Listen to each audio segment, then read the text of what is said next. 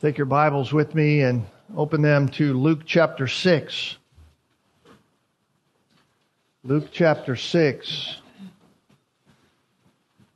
We'll be focusing our attention on verses 27 through 39 over the next several weeks. Such a profound text in our series that we have entitled, What is a Christian? Simple essence of that is wrapped up simply in this phrase. A Christian is one who shows fruit of repentance in life. One who shows fruit of repentance in life. Here is what Jesus says, beginning in verse 27. But I say to you who hear, love your enemies, and do good to those who hate you. Bless those who curse you. Pray for those who mistreat you. Whoever hits you on the cheek, offer him the other also. And whoever takes away your coat, do not withhold your shirt from him either. Give to everyone who asks of you, and whoever takes away what is yours, do not demand it back. And just as you want people to treat you, treat them in the same way. And if you love those who love you, what credit is that to you? For even sinners love those who love them. If you do good to those who do good to you, what credit is that to you? Or even the sinners do the same. If you lend to those whom you expect to receive, what credit is that to you? Even sinners lend to sinners in order to receive back the same. But love your enemies and do good and lend, expecting nothing in return, and your reward will be great, and you will be sons of the Most High. For He Himself is kind to ungrateful and evil men. Be merciful just as your Father is merciful. And do not judge, and you will not be judged. Do not condemn, and you will not be condemned. Pardon, and you will be pardoned. Give, and it will be given to you, good measure, pressed down, shaken together, running over, they will pour into your lap. For by your standard of measure, it will be measured to you in return. We can stop right there. Let's pray. Father, as we approach these words, I pray that our hearts are brought to an understanding of the depth found here by your words and your life.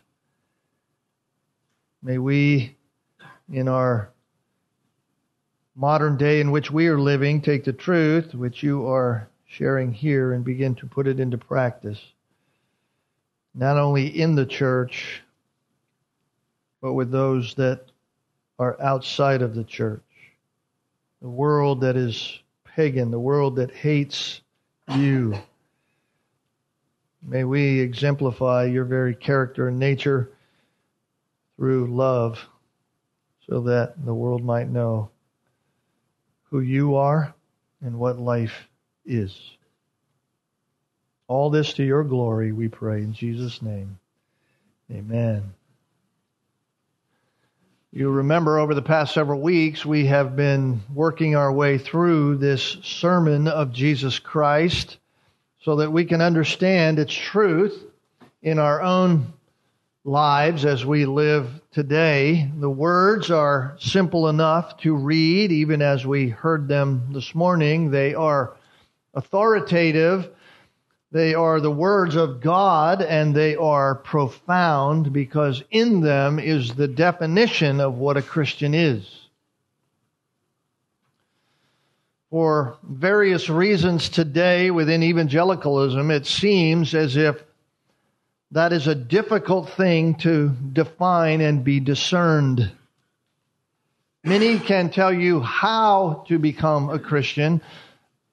There is much written out there about how to become a Christian, but there seems to be somewhat a confusion as to what a Christian is.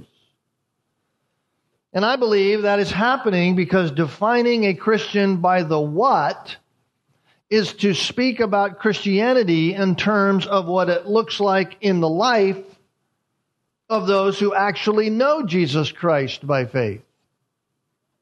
And therefore, in evangelicalism at large, there is seemingly a place where they've relegated the definition of what is a Christian to just simply how someone becomes a Christian. They have left off the actual what alone. They have left it alone altogether because it's just too hard to think about that in our life. It's easier to think about how someone becomes a Christian, and we come up with all kinds of systems and fancy theories about how to share the gospel, if it's the gospel at all. But we rarely talk about the what of Christianity, what it is to actually be a Christian. But Jesus does not do that. In fact, throughout the entire Gospels, and even throughout the entire New Testament, you find this principle over and over again. It often says, here's how to believe in Jesus, but here's what it means to believe in Jesus. Here's what a Christian is.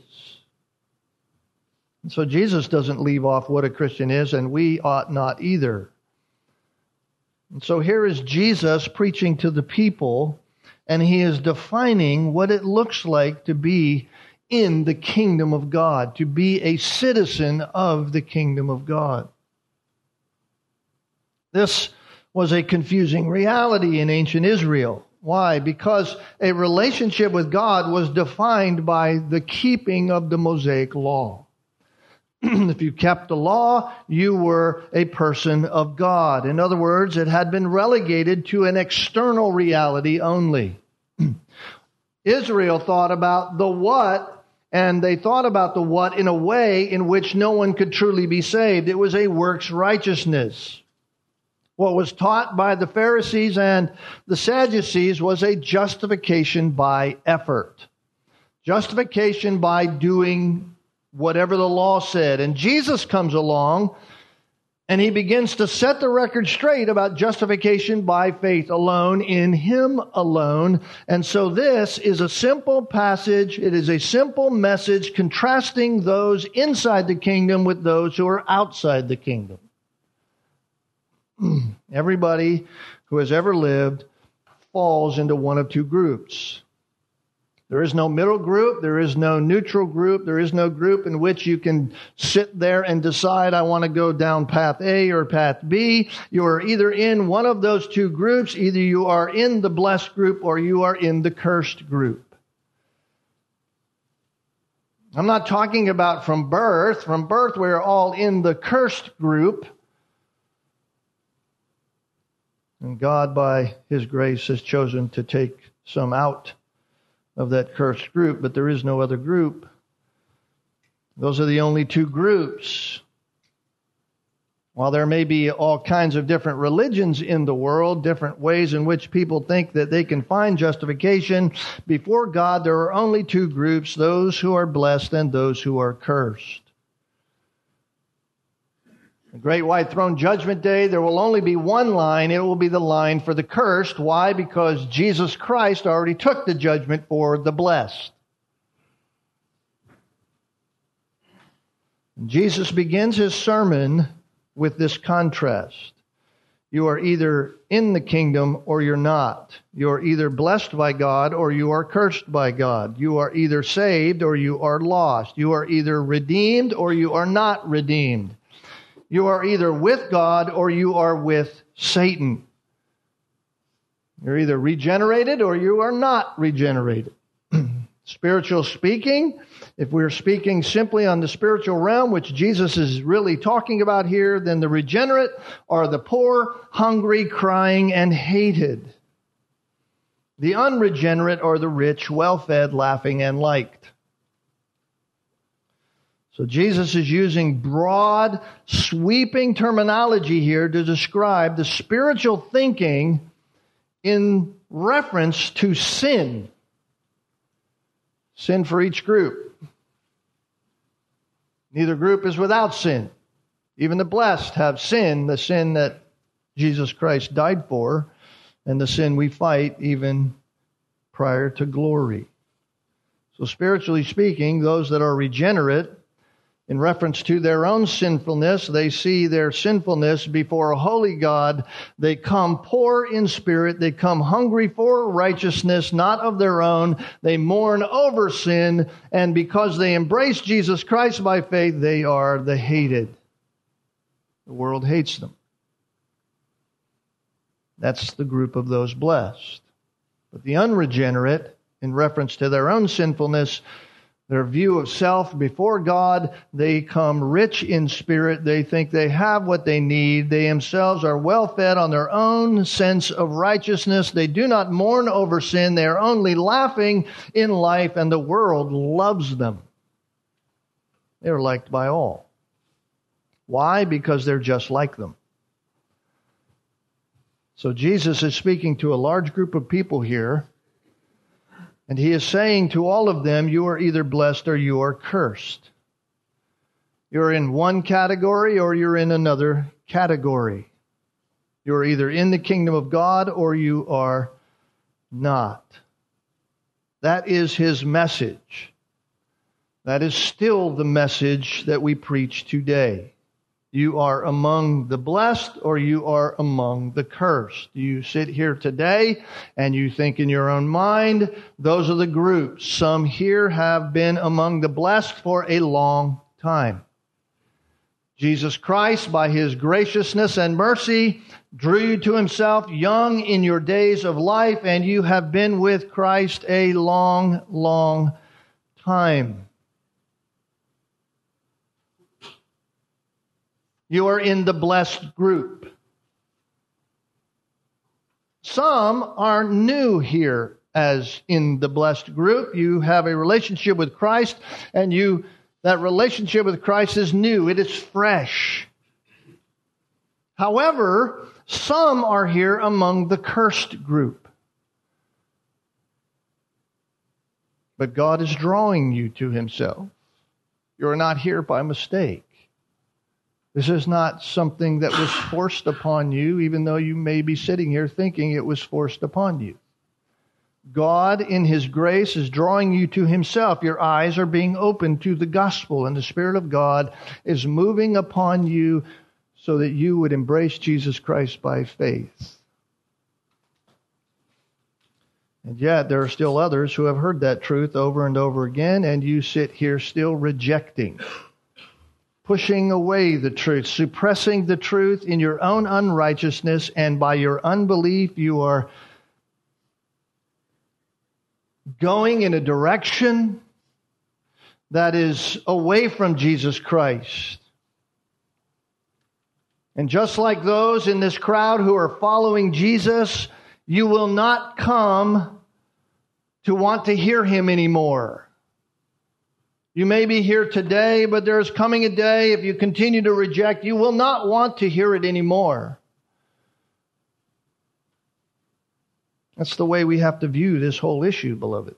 It's the way we have to come and look at this text. You are either among the blessed or you are among the cursed, or you are in the process of becoming one of the blessed, or you are on the road going to eternal damnation. The question is, how do we understand who is? How do we understand who is in the kingdom and who is not? That is a crucial question as we evaluate our own lives. It's a crucial question, probably most crucial as we look at ourselves in the mirror of Scripture. And we think about our own assurance from knowing Jesus Christ. One way to know who's in and who's out is how you view yourself in reference to sin.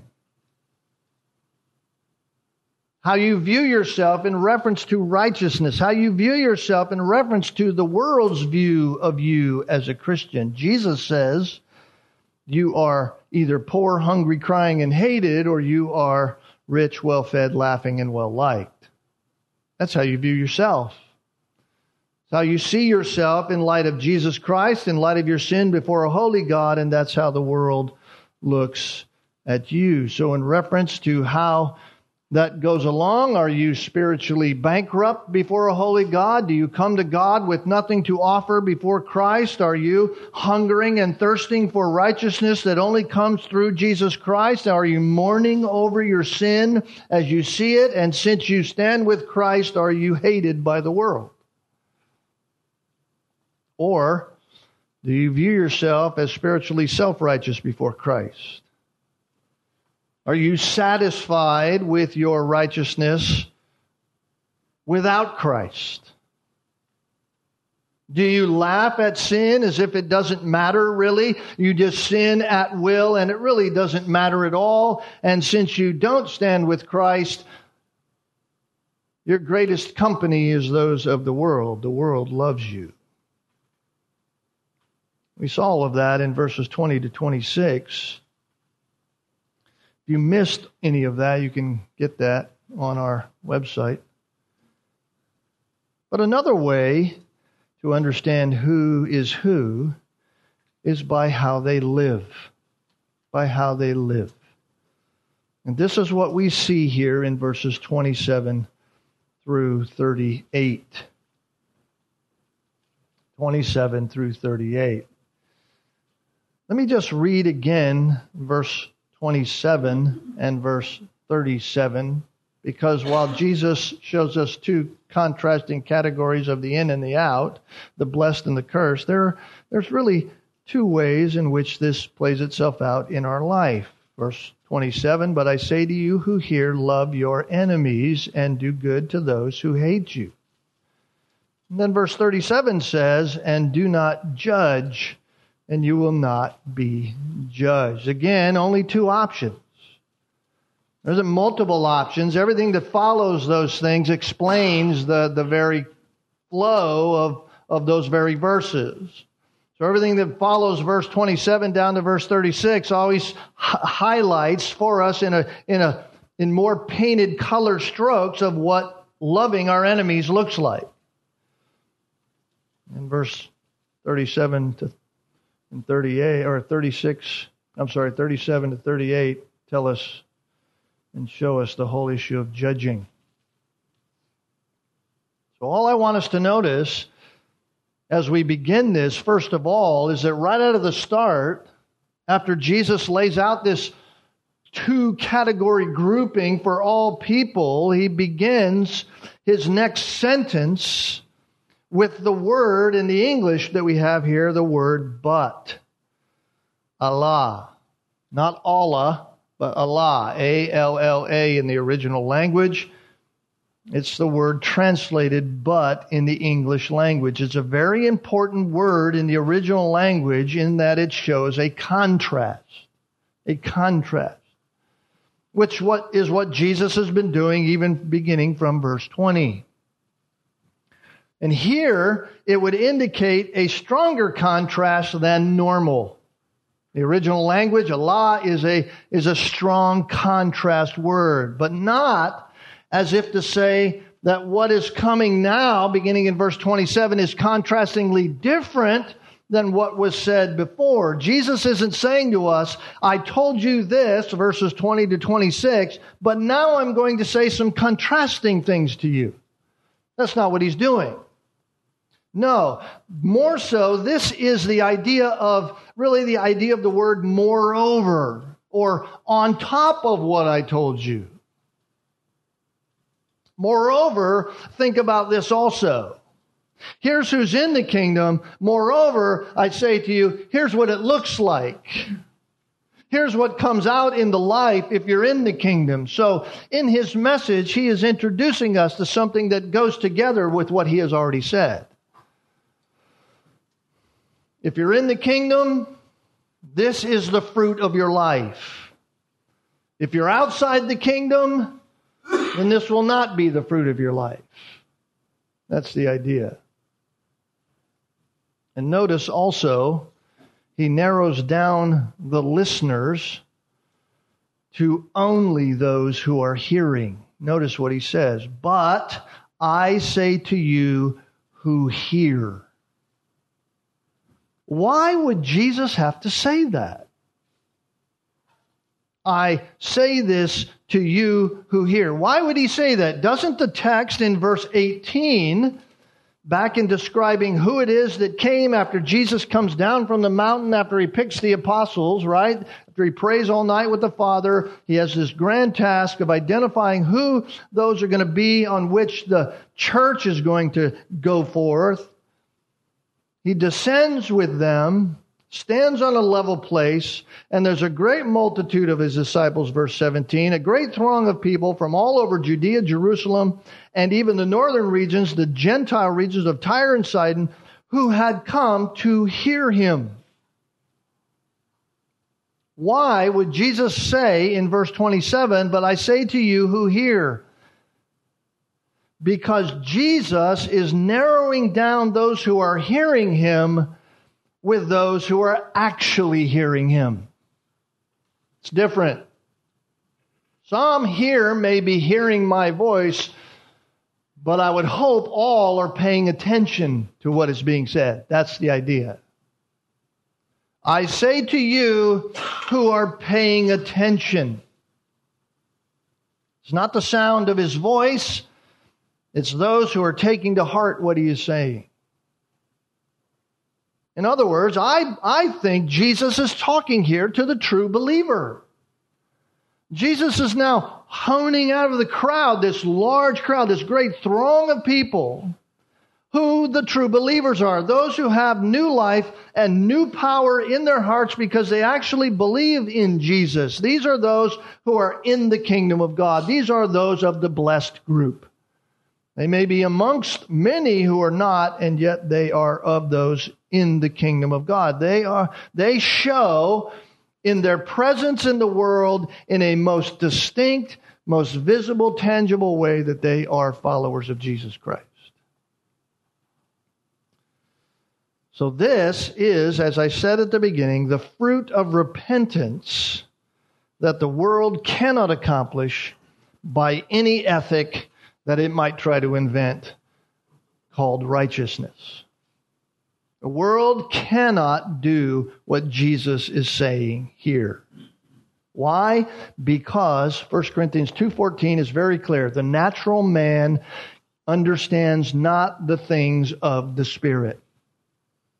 The natural man cannot understand them, therefore he cannot do them. In fact, they are foolishness to him, it says in 1 Corinthians 2:14. So Jesus says, I want you believers to really listen to me. I want all of you who are persecuted because of me. I want all of you who are not only known by your hatred of sin in yourself as well as sin in the world as you look around you, but you are known by how you treat others.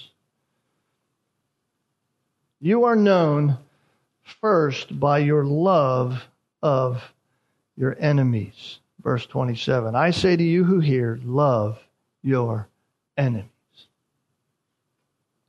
Love your enemies. So, what is a Christian? This is a Christian.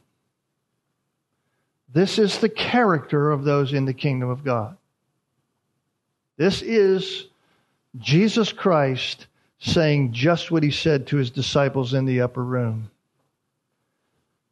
This is very important for us to understand, because since being in the kingdom of God means that we not see just our sin rightly,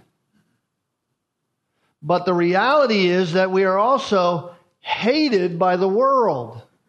Right? We come bankrupt. We come with this reality of our own unrighteousness that we can only be fulfilled in Christ, that it's Christ's righteousness. So even after salvation, we are hungering, we are thirsting for the righteousness of God to be reflected in our lives. We weep and mourn over sin. The closer we walk with God, the closer we follow Christ, the more we see our ugliness, our sinfulness. And the more we do that, the world hates us. That makes Christian living difficult, doesn't it? And the temptation for us is to just isolate ourselves, The temptation is to say, hey, listen, the world hates me, and I even hate my sin, and I don't want anybody else to see my sin, and I certainly don't want to be hated. And because I'm such a wretched sinner, and it seems to be so glowing in me each and every day as a Christian, the more I look at Christ, the more I see my sin so clearly, and frankly, I don't want anybody to see that, so I'll just isolate myself. My sin seems so strong to me, and when I'm in and around other sinners, I'm even tempted by their sin, and it seems just easier for my own life to isolate myself from others. I'll just stay away. And on top of that, when I'm interacting with the world, in any kind of level, even a level in which I'm not sinning, as I live for Christ, those people want to ostracize me. They want to say disparaging things against me. They want to spurn my name as evil. So why be around them at all? Isolation seems all that much better for me. You ever thought like that? Living your Christian life? You ever thought, well, I'll just kind of distance myself from those around me? You look at the world around you, and you, especially in our day and age, and we go, my goodness, things are nuts.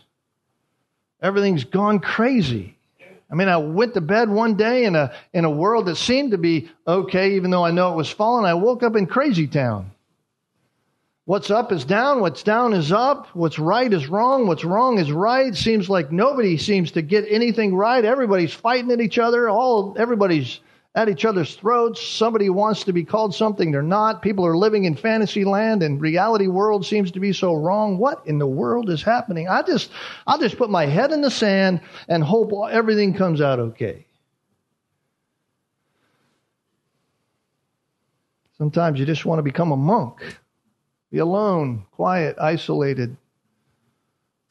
Sometimes we think like that, especially when it comes to the influence of the world around us. Just keep to myself. And by the way, if I just remove myself from their influence, sometimes we convince ourselves that that's really the essence of holiness. Just isolate myself. We do this as families, right?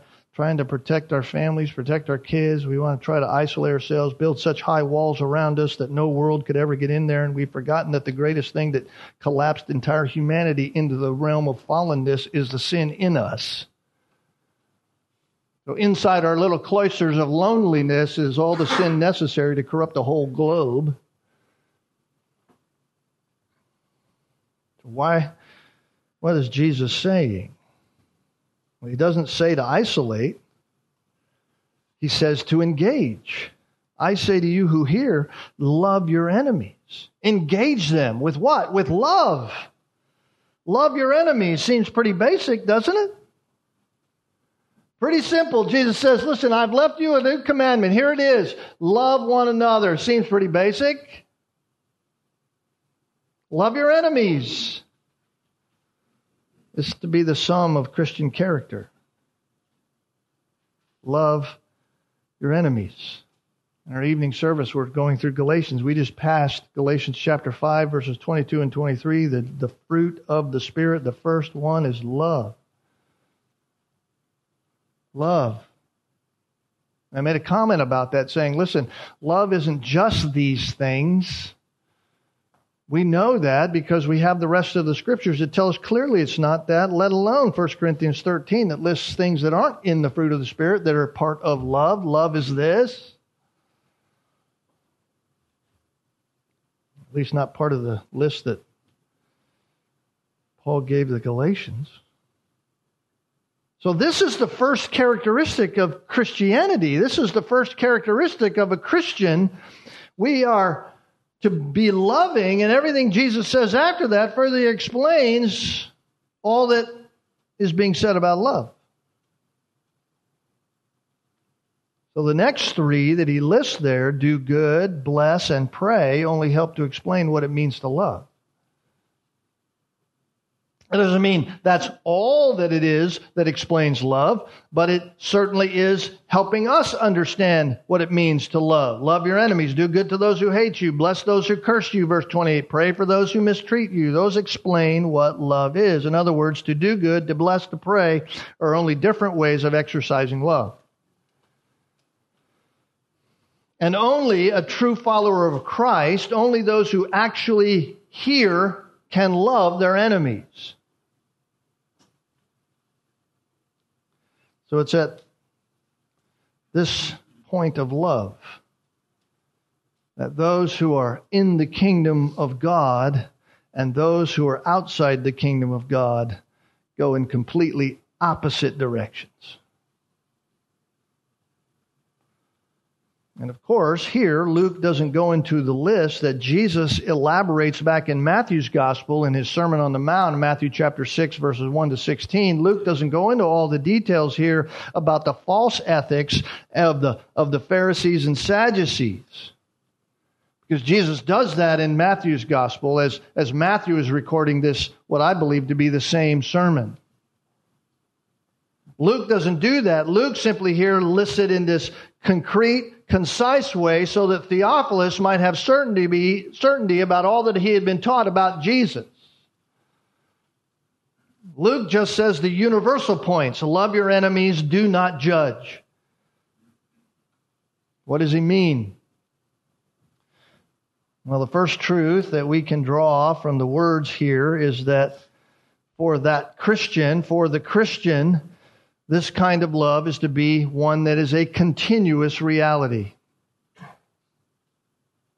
It continues in his life to be a lifelong reality.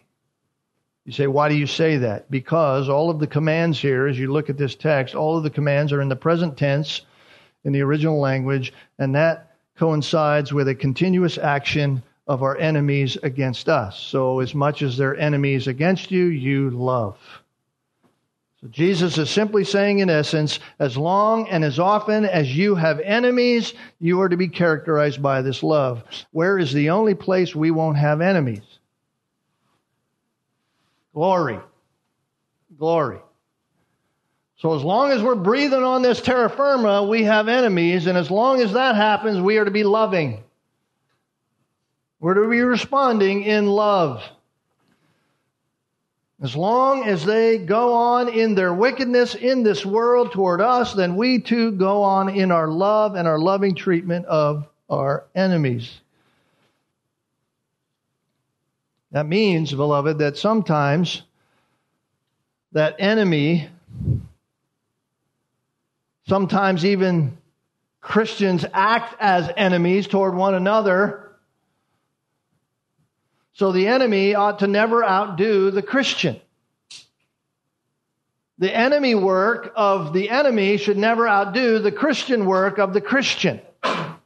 Those that are operating as if they are outside the kingdom, a sinful Christian, or those who are actually outside the kingdom, enemies of God, should never outdo the work of those inside the kingdom. And so for us to understand here how we are to be, then we need to understand the true meaning of this love. Like I said, we've looked at this in some ways in our evening service through our study. We'll see some more of that tonight. But one quality that we have not mentioned is that love is not qualified by the value of that which is loved. Let me say that again. Love is not qualified by the value of the thing loved. Sometimes as Christians, we look at a text like this and we go away thinking that the love of the New Testament, the love that the New Testament talks about, is a love that sees some kind of value in the object being loved, and therefore we love that object. In other words, if they're lovely, I love them. Or if they're lovely by the definition in which I define it, then I love them. But if the citizen of the kingdom is the citizen of the kingdom, and they're the citizen because they have the King, Jesus Christ, right? Then being a Christian is because we are in Christ. Right? We are attached to Christ. This is what Paul says in Ephesians chapter 1. We are in Him. We are in the Beloved. And if we are in Christ, then we are to be like Christ. So this love is the kind of love that is shown by Christ. It is a Christ-like love. That is not just a phrase in our understanding as Christians. That is a reality that we need to think about. It is a Christ-like love. So, ask yourself this question. What value did Jesus see in you when He saved you and loved you? If your answer to that is, well, He saw my goodness, He saw all the good things I was doing, you don't know Jesus. You've created a Jesus of your own mind based upon your own righteousness that loves you because of your value. And the fact of the matter is we had no value at all. Jesus loved us when we were yet sinners.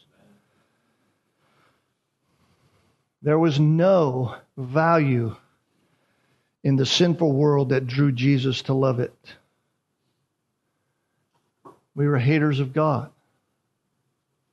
We were, as Romans chapter 5 says, the ungodly. The ungodly. And if we are in Christ, then we are to be like Christ. So this love is the kind of love that was shown by Jesus Christ.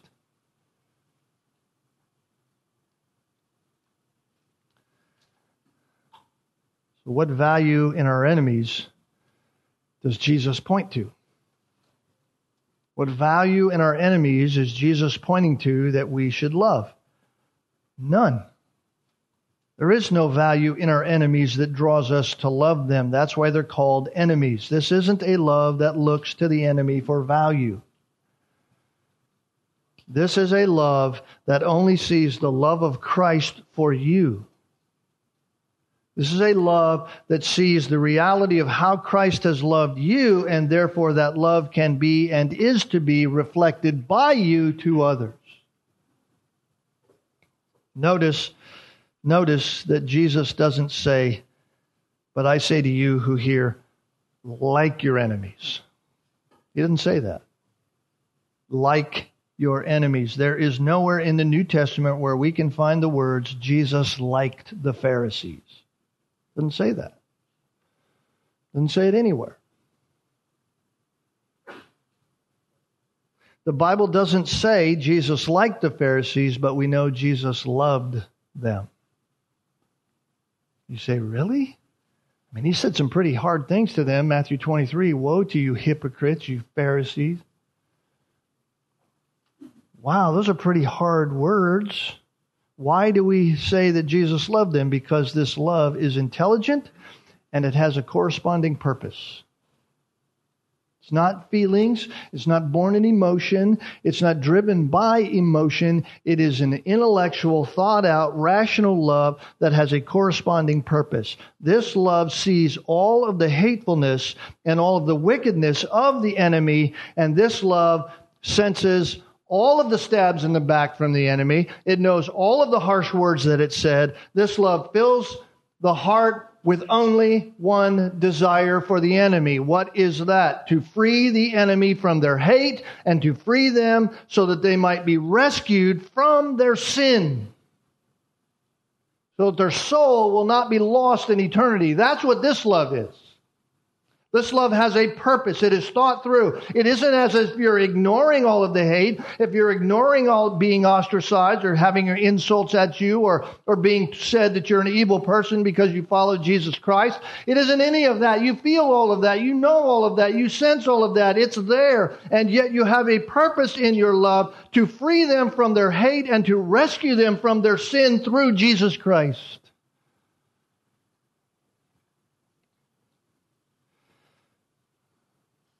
We don't ever get in our minds that this is some kind of worldly affection that I consider of value. It's far beyond that. That kind of affection is short-sighted. That kind of affection is so earthly, it's temporal. It's even often blind. But the love of Jesus, the love that He's speaking about here, sees nothing attractive in the receiver at all. Doesn't see anything attractive. Its inner drive in this love is simply to see the best for the one who's being loved. You want to see their best. So Jesus is saying, listen, true children of the kingdom love their enemies. Well, that's not what the world does. No, the world does. The world doesn't love their enemies. In fact, Jesus, as he's preaching this message, you can only imagine some of those in the crowd, their ears are beginning to just get, in their hearts even, they're getting angry as they hear the words of Jesus, because even in Judaism during the time of Jesus is preaching this message, they were taught not to love their enemies, they're taught to hate their enemies. Matthew chapter 5, verse 43 and 45 through 45. You have heard that it was said, you shall love your neighbor and hate your enemy. But I say to you, love your enemies and pray for those who persecute you, so that you may be sons of your Father who is in heaven. For he causes his sun to rise on the evil and the good, and sends rain on the righteous and the unrighteous. And of course, Jesus wasn't making some new rule. Jesus wasn't coming along and saying, hey, listen, this was the rule before, now here's a new rule. I'm setting myself over and above the old rules. No, he's simply stating what was always from the beginning. This has always been the rule. He's saying, listen, the rule you've heard and the rule you've been taught has been totally corrupted. This is the rule. In fact, in Exodus chapter 23, verse 4 and 5, it says this. If you meet your enemy's ox or his donkey wandering away, you shall surely return it to him. This is your enemy. You meet the donkey or an ox on the road, you know it's your enemies. You don't go, ha, guess what? I got one over on this guy. I'm going to take that to myself. No, you give it back to him. If you see the donkey of one who hates you lying helpless under its load, you shall refrain from leaving it to him. You shall surely release it with him. You'll help him. He's there with his donkey. You walk by. You don't say, hey, check that out. I'm not helping this guy out. No, you help him even though he's your enemy. You help the guy. That was an Old Testament rule. Even Job knew this as Job laments his trial under the friends whom were so-called friends, as he states his complaints, as they are accusing him of wrongdoing back towards the end of Job, in Job 31, just before God rebukes Job. Job says this, verse 29, have I rejoiced in the extinction of my enemy? Job's saying, listen, you guys are accusing me of all wrong. I haven't rejoiced in the extinction of my enemy. I've done none of that. Or have I exalted when evil befell him? No, I haven't not allowed my mouth to sin by asking for his life in a curse. Have the men of my tent not said, quote, who can find one who has not been satisfied with his meat, unquote? Job says, listen, I haven't done that. No, I haven't even projected that in my life. In fact, my home has been open. Anybody who comes to my home, the report is they leave well fed. I've satisfied them all. I haven't hated anyone. Psalm 7, verses 3 through 5. O Lord my God, the psalmist says, if I have done this, if there be injustice in my hands, if I have rewarded evil to my friend, or have plundered him who without cause was my adversary, let the enemy pursue me, or let the enemy pursue me and overtake me. And let him trample my life down to the ground and lay my glory in the dust. Again, a cry of integrity from the heart of the psalmist reflecting how he's treated others. He hasn't hated his enemy. It's deeper than not doing harm. Not hating your enemy is deeper than not doing something against him. Or moving to help him. It goes even deeper than that. It's as Proverbs 24:17 states it. Do not rejoice when your enemy falls. Do not let your heart be glad when he stumbles. So it's more than just not acting out. It's what's going on in the heart. It's what's happening inside when you see one of your enemies having difficulty in life. Proverbs 25:21-22. If your enemy is hungry, give him food to eat. If he's thirsty, give him water to drink. Why? For you will heap burning coals on his head, and the Lord will reward you. So it's in that sense that Jesus is saying, love your enemies. He says, how? Do good. Do good to those who hate you. Do good to them. Bless those who curse you. Eulogize them in a good way. That's what the word bless is.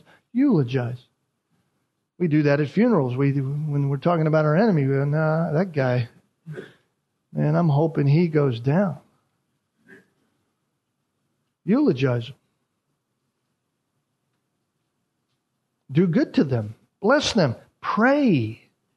Pray for those who, by the way, this mistreat is an ongoing mistreatment. They're continually mistreating you. They're continually hating you. The idea is they're continually your enemies. So Jesus preaching, that would have been immediately offensive to many in the crowd. What Jesus is saying would have just hit their ears with offense. There's Pharisees there. There's Sadducees in the crowd. There would have been synagogue officials in this crowd. And they're teaching that you love your neighbor, but you don't love your enemy. They're teaching you hate your enemy. Jesus is coming along and saying, those guys are wrong. Love those who love you. That's what they're teaching. Love those who like you. That's how they define neighbor. You love those who like you, those who are of your clan, those who aren't outside of you, those who love you, and you hate your enemy. And Jesus comes along and he turns the whole cart upside down, and the whole throng of people, he says to them, no, you love your enemies. Do good to those who hate you. It's like saying to the families who lost family members in 9/11, love those terrorists. You love those terrorists. Love the hijackers' families and do good to them. Or to the Jews of Jesus' day, love the Romans. Love the Romans. They hated Rome. And it was taught by the leaders in Judaism of the day that it was a virtue to hate Rome. In fact, the greater you hated your enemy, the more you were honored, the more righteous you were.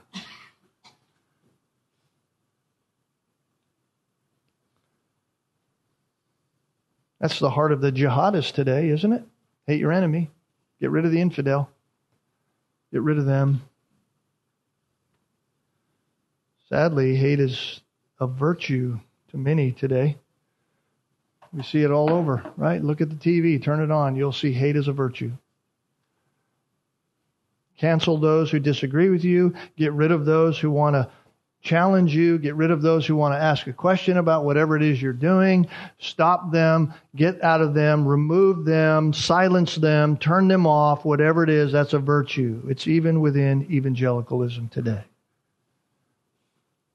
Jesus comes along and he says, no, love your enemies and do good to them. Why? Because hate is what enemies do. Hate is what the world does.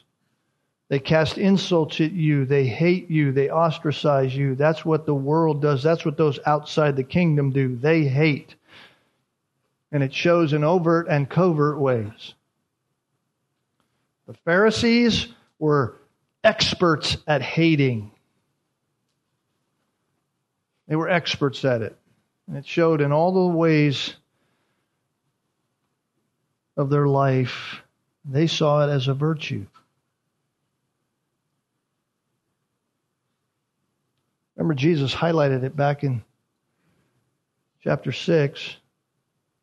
Remember verses 6 and following? And it came about on another Sabbath that he entered the synagogue. And he was teaching, and there was a man there whose right hand was withered. The scribes and the Pharisees are there. They're watching him closely.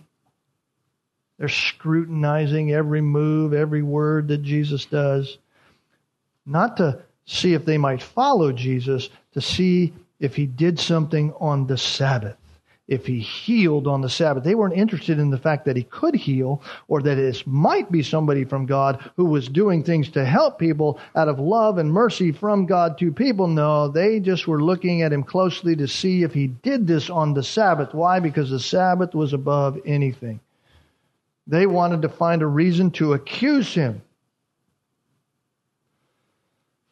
But Jesus knew what they were thinking. Why? Because God always knows. God always knows. God knows the thoughts and intentions of the heart. God knew what they were thinking, and he said to the man with the withered hand, "Come here, rise and come up here." The man gets up, comes forward, and Jesus says to them, to the Pharisees, to those in the crowd, but particularly to the leaders who were there, the leaders of the synagogue, the scribes, the Pharisees, the teachers of Jerusalem. He says to them, I ask you, let me ask you a question. Is it lawful on the Sabbath to do good or to do harm? In other words, is it lawful on the Sabbath to express love or not? That's the question. Is it lawful on the Sabbath day to do good or to not do good? To save a life or to destroy a life? They understood the question clearly, because after looking around at them all, he says to the man, "Stretch out your hand." Even the hatred of the Pharisees, even their understanding of things, Jesus, out of love for them, was going to express love for this man. What they thought wasn't going to change that. Jesus was going to express love for both and all the people. And he says, stretch out your hand. The man's hand is restored. But what happens to those who hate? What happens to those who only want to hate, who want their righteousness their way, who are well-fed, who are laughing at sin, who the world loves? What happened to them? They themselves were filled with rage. Hate bred more hate. They discussed how they might get rid of Jesus. See, to do good would have been for the Pharisees to care for that man well before the time Jesus ever arrived on the scene. It would have been to care for this man out of a heart of love for this man, for his well-being, instead of their pious keeping of the law. But instead, they actually were showing hate toward him because of their lack of care for the man. That's why they get so angry. That's why they start talking about how to get rid of Jesus. Listen, you're going to bring real love in the room? No way. We're not going to have that. We're satisfied on our own definition of love. You get out of here, real love. Because his love exposed their hate. Their kind of love was actually hate in practice. Jesus' kind of love was a God-honoring, Christ-like love, and it exposed them all the more. So this hate is an ignorant, non-comprehending hate. Only one purpose in that kind of hate is to damage. And yet, Jesus says one of the ways of overcoming that hate is to keep meeting it with deeds of love. You just keep loving them. Keep loving your enemies. And if that hate continues, you love more. And if it continues, you love them more. And the more you love, your conscience is clear before the Lord that you're doing what God has asked you to do, because the Christian is never to pay back evil for evil to anyone, right? It's not our job. It's not our job to take vengeance in our own hands. That's what Romans 12, verse 17 says. Never pay back evil to anyone. But they were wrong. Yes, God knows that. God's the one of vengeance. We are not. You love your enemies. You do good to those who hate you. Listen, beloved, this is a passage that ought to be running in our mind all the time. Why? Because we're always dealing with one another. We're always dealing with the world. Don't allow what is done by some evil person to overwhelm you. Don't allow it. Overwhelm that evil with a corresponding love that's not like the world. That's Jesus' point. Don't be like the world. That's why down in verse 35, he says, love your enemies, do good, and lend, expecting nothing in return, and your reward will be great. You'll be sons of the Most High. For He Himself is kind to ungrateful and evil men. He's not saying, listen, if you do that, you're going to earn your sonship. He's not saying that. He's saying, listen, when you do that, you show your sonship. You're a reality of one who's in the kingdom, and your reward is great. You have Christ. And they'll recognize that you are different. So Peter said, right, be ready all the time to give a reason for the hope that lies within you. They may be persecuting you. They may be challenging you. There may be a time when God allows you to suffer. You stand fast, convinced with Christ, in the love of Christ, knowing that you have the best reward, and you just act and respond in love. Why? Because you're not like others. You have a supernatural love. You have a supernatural love, and quite possibly that will be just what God uses to say to them, believe upon me. Believe upon me. The Apostle Paul, who was holding the coats of those who were stoning Stephen in Acts chapter 7. The Apostle Paul, the beloved Apostle Paul, prior to conversion in Acts chapter 7, is holding the jackets of those who are picking up the rocks to throw at Stephen. And Stephen prays, Father, do not hold this sin against them. You say, man, I wonder if God ever answered Stephen's prayers. He sees heaven opened and he goes into glory. Acts chapter 8 verse 1 says that Saul was in hearty agreement with putting him to death. And then Acts chapter 9 comes and Stephen's prayer is answered. As Jesus Christ meets Saul on the road to Damascus, and Saul is miraculously saved by Christ. Love prevailed and Saul was saved. Love prevailed. Stephen wasn't on earth anymore, so what? Love prevailed. Well, Jesus elaborates on this further in the following verses, this whole idea of love. And wouldn't you know it, we're out of time.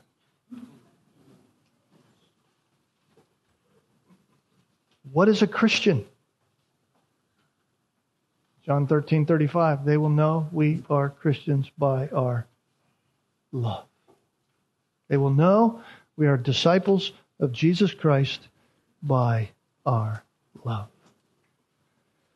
Father, we thank you for just this surface look, really, at what you are, love personified. Lord, help us to understand that in its fullest sense. Help us to reach out to one another, to not be so engulfed in our own sinfulness that we can't even see love because we don't first recognize our sinfulness before you. Lord, help us in our own hearts mourn over our own sin, to grieve in a right way,